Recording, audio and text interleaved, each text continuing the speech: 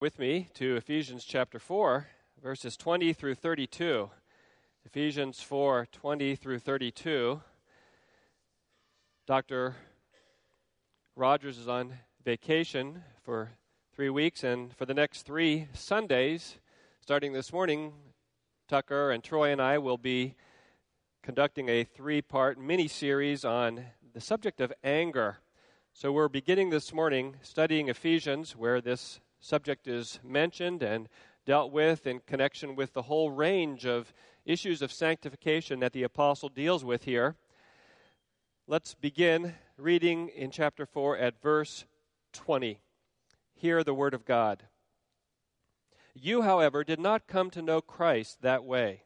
Surely you heard of him and were taught in him in accordance with the truth that is in Jesus. You were taught with regard to your former way of life, to put off your old self, which is being corrupted by its deceitful desires, to be made new in the attitude of your minds, and to put on the new self, created to be like God in true righteousness and holiness. Therefore each of you must put off falsehood and speak truthfully to his neighbor, for we are all members of one body. In your anger do not sin. Do not let the sun go down while you are still angry, and do not give the devil a foothold. He who has been stealing must steal no longer, but must work, doing something useful with his own hands, that he may have something to share with those in need. Do not let any unwholesome talk come out of your mouths, but only what is helpful for building others up according to their needs, that it may benefit those who listen. And do not grieve the Holy Spirit of God, with whom you were sealed for the day of redemption. Get rid of all bitterness, rage, and anger, brawling and slander, along with every form of malice. Be kind and compassionate to one another, forgiving each other, just as in Christ God forgave you. This is the word of God. What does your anger typically look like? Sulky self-pity or red-hot rage, as the sermon title speaks of it? Or maybe, for most of us, somewhere in between most of the time. Grumbling, irritability, or outright hostility. Silent stewing or explosive words. Punishing body language and tone of voice, or sharp-edged cynicism with your words. Anger takes many forms. It comes in many expressions. Some people hit the roof and then get over it pretty fast. Others go into their shell. Others go on the rampage for days. Some people raise their voices. Others get quiet. Some people give plenty of signals that they are angry. Others make guerrilla strikes out of nowhere, it seems. Some use anger to intimidate and control people around them. And others use anger to sulk and avoid people in their lives. In other words, you don't have to rant and rave to have a problem with sinful anger in your life. Most of us know that there is such a thing as righteous anger. In fact, God's anger, God's holy justice and wrath is always righteous. The Bible makes that very clear. And along those lines, we know that Jesus drove the money changers out of the temple courts with a righteous indignation. He was not sinning in any way when he did that. In fact, the title of our little series here is taken from this verse in Ephesians 4 that I read to you, verse 26. It says, "In your anger, do not sin." That implies that it is possible to be angry and not be sinning. But because of our sinful hearts and the corruption that still remains, even though we are born of the Spirit, if we've come to know Christ, we know that even righteous anger can easily become sinful. That's why the apostle goes on to say, right after that phrase, he says, "Do not let the sun go down while you are still angry." Don't let the sun go down on your anger. In other words, you can't let anger fester in your heart, even righteous anger. If you do, it will very easily become sinful, even if the cause might be righteous. Verse 27, you will be giving the devil a foothold. And I know that for me, it's usually a matter of minutes, not hours, before righteous indignation, if I ever have that in a pure sense, which I doubt, becomes sinful. It doesn't take long. So in verse 31, we're told, get rid of all bitterness, rage, and anger, brawling, and slander, along with every form of malice. In other words, part of our clear calling as believers who know Jesus Christ, who have trusted in Him, and who are seeking to do His will, part of His calling in our lives is to uproot sinful anger in all of its forms and expressions in our lives. So how do we do that? I want us to look at 5 aspects of uprooting anger. 5 brief points. They have to be brief because there are 5 of them. And I want us to think about how we carry out the command here that we're given in God's Word. First of all, identify your anger. Identify your anger. Begin to understand the ways you get angry. What are the types of situations where your anger comes out? What are the typical ways in your life of reacting to people around you in anger? The command says, get rid of all rage and anger. We're to put off anger. Well, you can't do that until you honestly face up to and see where the anger is in your life. You may be angry and you don't even acknowledge it. I know that as a young Christian and as a young man, I would be angry and I wouldn't even know it. I wouldn't even acknowledge it to myself.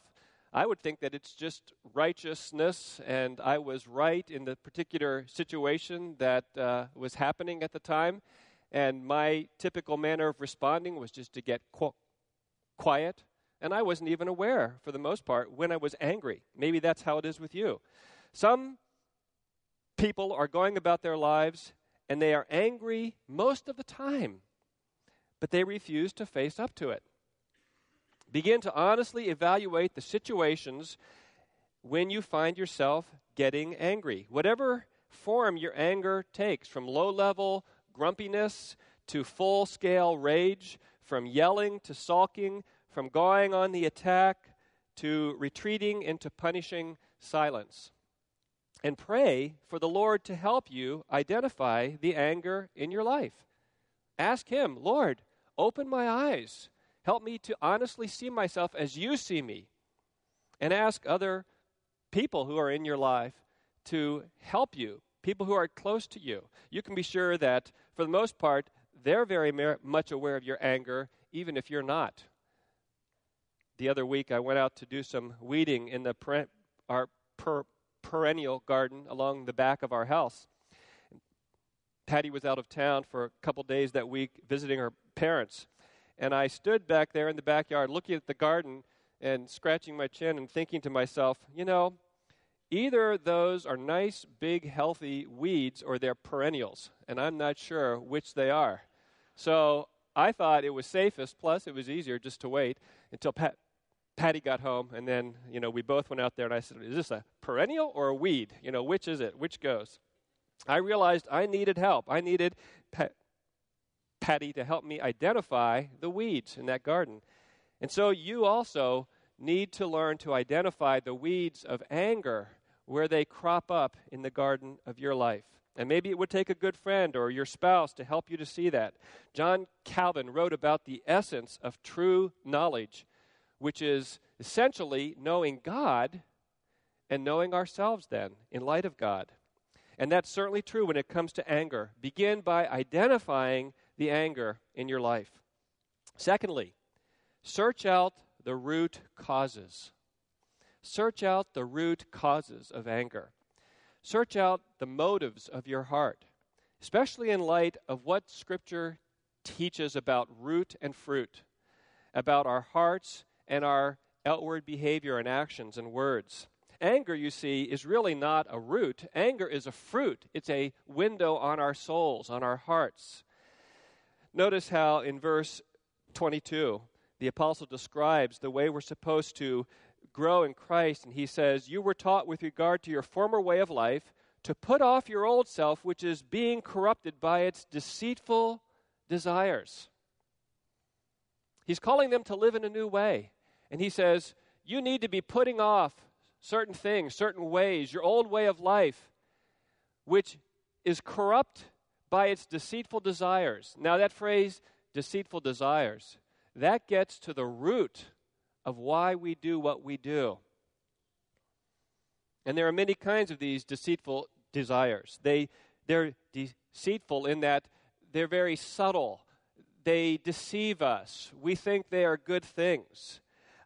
They're things that are wrong in the sense that we love and we worship them and we value them too much so that they become, in some degree, in the place of the Lord in our lives. That's how deceiving they are. They might be good in and of themselves and in a certain place, but they begin to rule us. They get out of place. What are some examples of this? Well, ask yourself, what do I really desire in this particular situation? What do I want so much that I'm acting this way? Do I want to be in control? Do I want to have things go my way? Isn't that what most of us want? We want our agenda being done. Or maybe, do I want to just be left alone? Do I want peace and quiet in my life? Do I want to get even with somebody else? Do I want to get revenge? And really, when we think of the way righteous anger so easily morphs into sinful anger, often it has to do with this sense of justice, which gets twisted. We want justice, but we want it particularly in a self-oriented way. We want it for us. It's a self-oriented, sinful justice that's not like the Lord's. Maybe it's that we want to punish the other person involved. Or maybe your anger springs from a root that has more to do with that biblical theme of the fear of man. Maybe you want to be thought of well by someone else, and something is going wrong with that, so you get angry because you know that person isn't going to think well of you. Maybe you want to be respected. Maybe you want others to approve of you in some way. Or we want others to praise us or like us, or maybe to think highly of our appearance. Or we want success or something else. You see, we could go on speaking about the root causes of anger. And when we don't get what we want, then anger starts to show up. It's a fruit that indicates a deeper root that has to do with the fundamental issue of what we value and worship at that moment in our lives. You see, searching out the root causes of your anger means that you stop making excuses for the anger that crops up in your life. We all tend to be very good at pointing the finger of blame for our anger at anything and everything else other than the remaining sinfulness and selfishness of our own hearts. Isn't it easy to do that? To make excuses for our anger, to say to ourselves or to say to those around us, well, I was just born that way. That's just the way I am. My personality is just like that, so I really can't do anything about it. Or, it's because of the way I was raised. My parents were like that. My siblings were like that. We always did that. That's just ingrained in my life. That's just the way it is. Or we blame the circumstances around us. Well, it's the boss. If it wasn't for him or her, it's my family. It's my husband. It's my wife. If they weren't acting the way they were acting, I wouldn't be angry all the time. Or maybe, I didn't get enough sleep. If I just had gotten enough sleep, or I'm on this diet, I'm not getting enough to eat, and I didn't have lunch. There are all kinds of ways that we blame others, our circumstances, the situation of our lives. And yes, all those kinds of things are certainly occasions for temptation to sinful anger. I don't mean to minimize the power of some of those things, the power of our background, the way we were raised, the habits that have been formative in our lives. Yes, that's all very real. But ultimately, Scripture says that the sin in our lives rises from our own hearts. Jesus says it's out of the overflow of the heart that the mouth speaks. And that's a fundamental principle of Scripture he's bringing out there. He's saying when bad stuff comes out of your life, When sin in its various forms comes out of your life, the Christian can't say, oh, it's from something outside of me. On Judgment Day, God's not going to say, oh, I understand it was because of this and that and this and that. No, it comes from within, out of our hearts. That's how it is with all of us. I think about the way this comes out in my life. Some of the things that tend to rule me are my desire for my agenda to be fulfilled in a day. I like efficiency. And if things aren't efficient around me, then I tend to get angry. My wife can, joke with me and laugh with me about this because it's obvious. We can be standing there at the store and the checkout line, I always pick the wrong line. That, Murphy's Law comes into play and my line's going real slow and they're doing a price check on some item, in the back. And I can kind of laugh about it now because I know that I'll start getting antsy and think, why isn't this store doing things right? Why isn't this efficient? Of course, it all revolves around me. If it were that line that was going slowly and my line were going fast, I wouldn't even think about it. Or the area of desiring comfort and peace. Is that a wrong thing to want? No, none of these things may be wrong to a degree, but when they start to rule us, and I want those things more than I want Jesus Christ and his will to be carried out in my life, then it turns into sin. So you and I must search out the root desires and understand the desires that tend to rule us and show up as bad fruit. James 4 verse 1 asks this, what causes fights and quarrels among you? Don't they come from your desires that battle within you? James is saying, why are there fightings and quarrels among you? It's from the bad root. It's from your desires. And desires that may not be in and of themselves actually wrong. They may be desires for good things, but they're out of place. Sometimes people get the idea from the way we talk about anger that anger is this pressurized substance inside of me that's not really a part of me. We talk about blowing off steam or he's really hot under the collar. And you get the idea from these metaphors and terms of expressions that anger is not really a part of me. It's just something inside of me. But anger is really a moral act of the whole person. Your emotions, your mind, your will, your imagination, your judgments, all of that. And it's a window on our souls and on our real desires and loves. So when anger shows up, we must search out the roots of it in our lives. Number 3, we need to actively come to Jesus Christ in repentance and faith. We must actively come to him. The apostle in verse 20 is contrasting the Gentiles, the way unbelievers tend to live. And he's just described that in verses 17 through 19. And he says that this is the way they live, but verse 20, you, however, did not come to know Christ that way.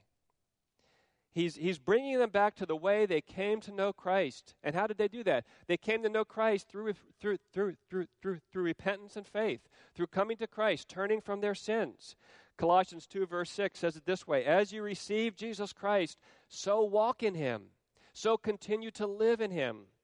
How did we receive him? In repentance, a sincere turning from sin, a resolve to be done with sin, even though we won't perfectly achieve that in this life. It's a change of heart centered around God and no longer around ourselves. In other words, repentance and faith do not say, I don't want to be angry because it causes trouble in my life, because it makes me uncomfortable, because it gives me a bad reputation around others. That's not repentance. Repentance is in the terms of Psalm 51, where David prays, Lord, against thee only have I sinned. It's an orientation toward the Lord. It's a turning to him. And faith then comes and realizes our own poverty of soul and rests on Jesus Christ and his cross and realizes that only Jesus Christ can change us from within. It takes the power of the resurrection of Christ. And it's a reliance on him. It's asking him for help and saying in light of Philippians 4, I can do all things through Jesus Christ who strengthens me. You see, repentance and faith come in and that's the way, that's the instrumentality by which we deal with both the fruit, the bad fruit of anger, and the root in our hearts. It doesn't say, I'm going to clean up my life. It says, Lord, please clean up my life. Give me power to do this, to exercise self-control, to get rid of the wrong desires that rule me and the wrong fruits that come out when they do. And it needs to be daily steps of repentance and faith. So wherever you see anger cropping up in your life and you know it's wrong, you need to exercise repentance and faith and go to Jesus Christ right then and there or shortly thereafter. Don't let the sun go down on your wrath. Deal with it before the sun sets. Think of it as weightlifting. Some of you weight train and, you get the weight and you do these bench presses and things like that, and you do so many repetitions and so many sets. And the goal is, as the days and weeks and months go by, you increase the weights that you can lift. Well, think of that in terms of the spiritual realm, in terms of your spiritual growth in Christ. You can't deal with your anger just once in a while. It's like all of our other sins. We need to be dealing with them every day. And we need to be strengthened in Jesus Christ, turning away from sin, trusting in Him. And as we grow in Christ, in a sense, we can lift more and more weight. But you have to deal with the small sins as well as the big sins. You can't walk into the gym and say, give me the 400-pound bench press, and you haven't lifted weights ever. You're going to collapse if you try to do that, unless you're really, really big, I guess. Well, think of it in this way. I like the C.S. Lewis children's books. And one of them, The Voyage of the Dawn Treader, there's this boy by the name of Eustace who begins his adventure in Narnia as a very self-centered, rude, unkind young man, boy. He's always putting himself first. He's always seeing himself as better than everyone else and expecting everyone else to serve him. And then comes a turn in the adventure which has a profound impact on Eustace.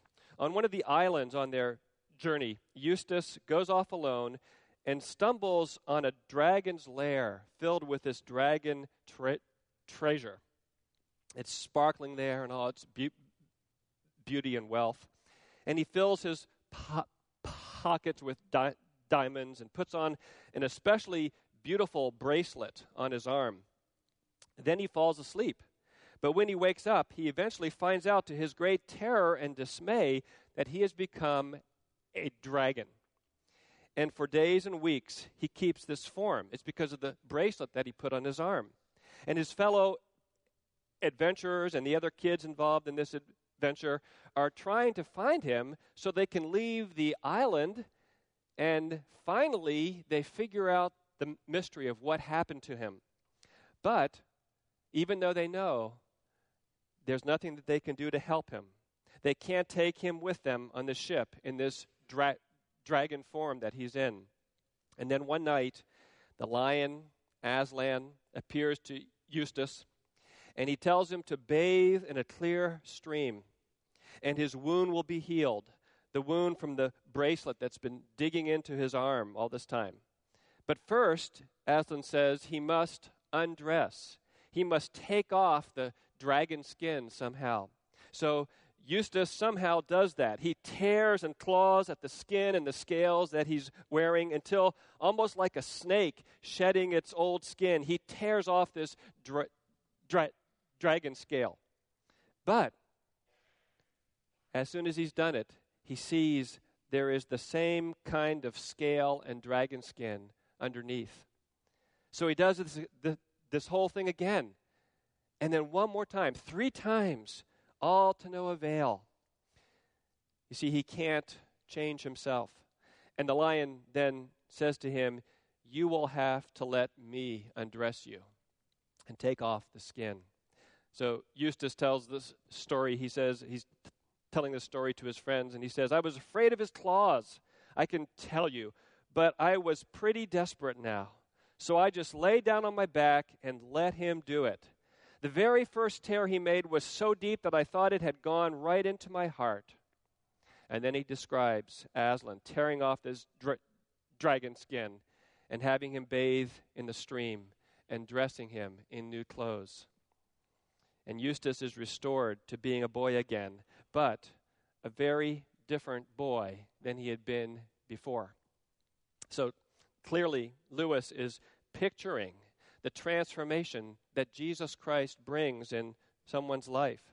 And if we are talking about anger or any sin, we must begin by realizing that it is only the gospel of Jesus Christ that truly brings an axe to the root of our sin.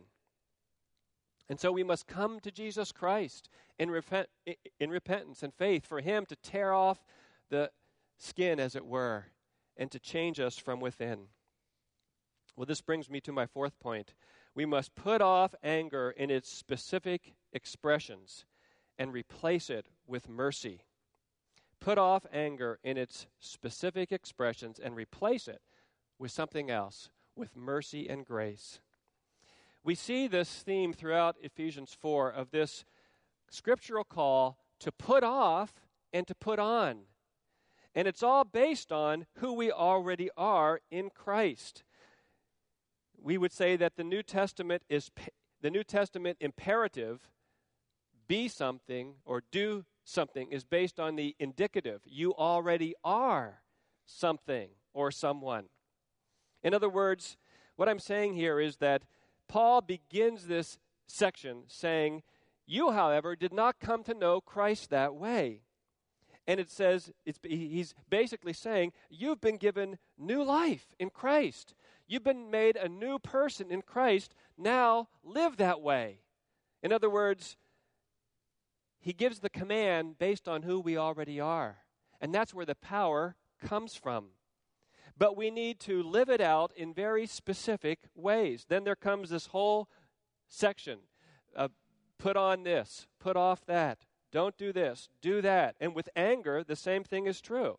He says, get rid of or put off all bitterness, rage, and anger. And then verse 32 comes to put on. Be kind and compassionate to one another, forgiving each other just as in Christ God forgave you. We've already talked about the necessity of repenting, turning away from sin, looking to Christ. But I want to highlight here that we need to do that time and time again. We need to, when we sin, immediately search our hearts and confess our sin to God and seek to shorten the length at which we're angry. Let not the sun go down on your wrath. Exercise more self-control. Seek to be less hurtful in the way that we express it.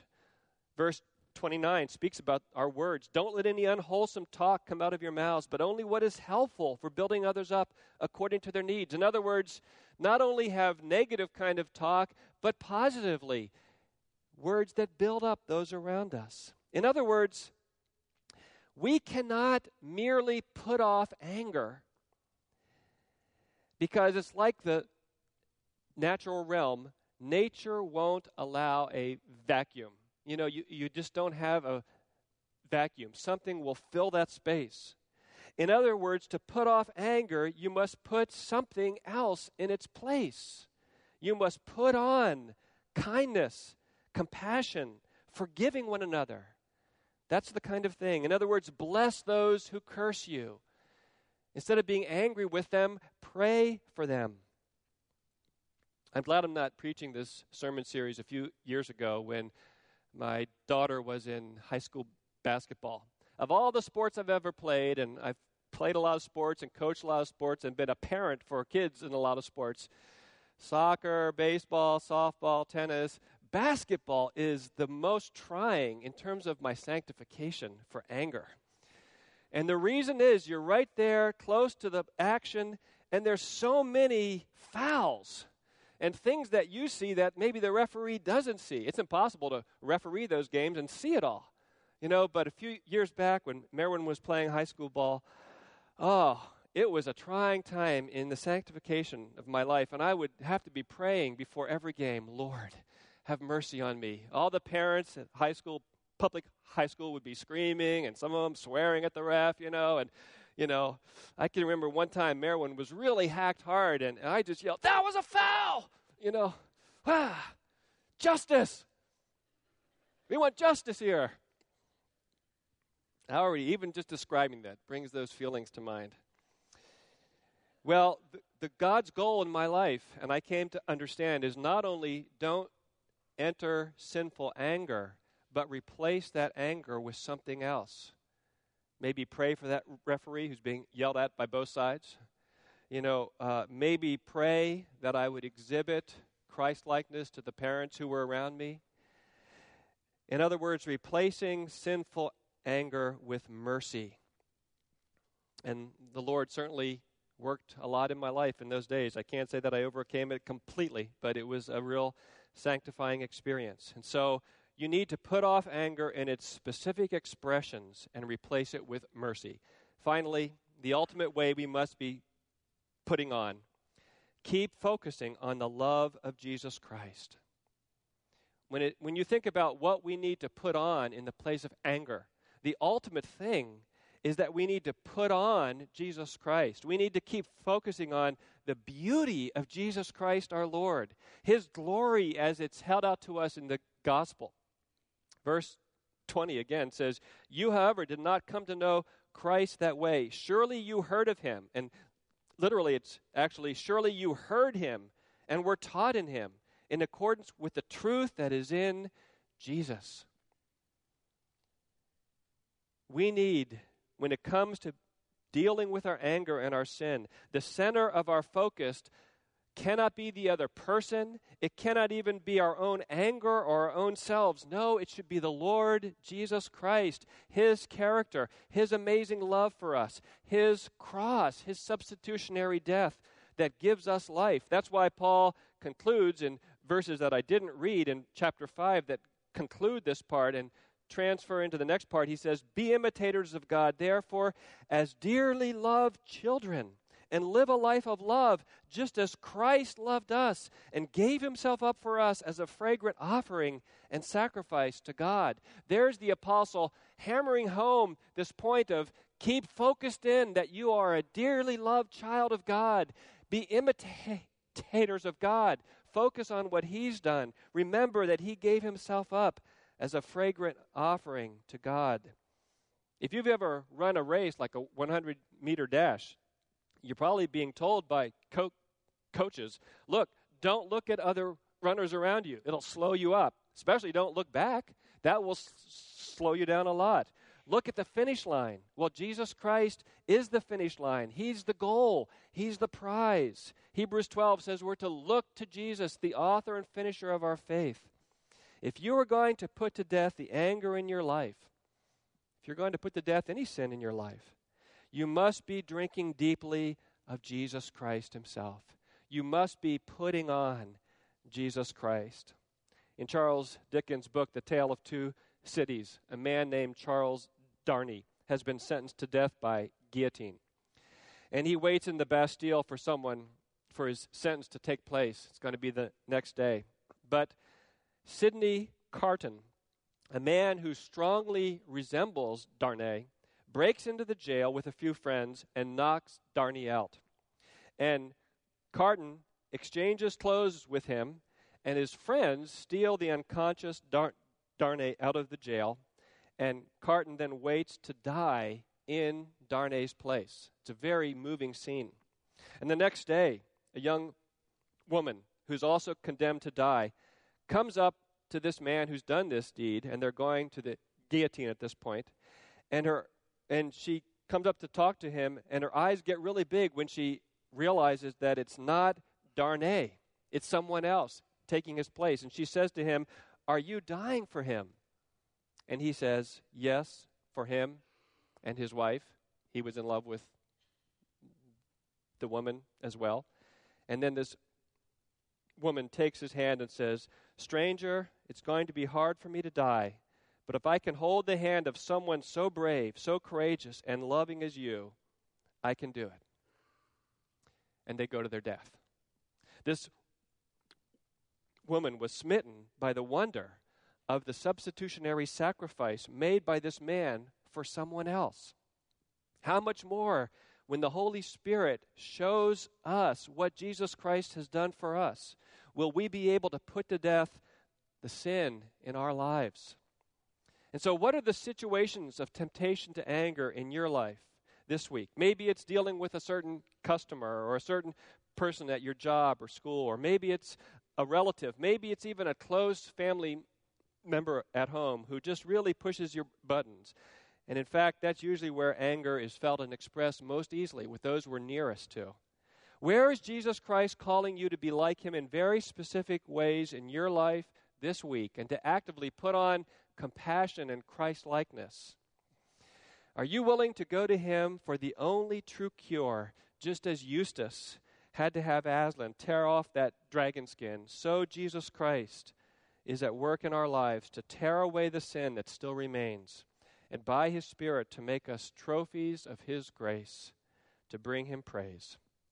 May the gospel be the axe that cuts down sinful anger in each one of our lives this week as we seek to give glory to Jesus Christ. Let us pray. Father, we are amazed at the love of Christ. We want to be more smitten with it. We want to be so preoccupied with Jesus Christ and so enthralled by the beauty of Jesus that nothing else would take his place in our lives. Help us to do that this week, to look to you, to very specifically repent and turn from the things that rule us, the things that we want so much, the things that tend to take control of our lives, and to put these things off and to put on Jesus Christ, that you might be praised and that our hearts might be subdued and ruled by the one who is so gracious, Jesus our Lord. We pray in his name. Amen.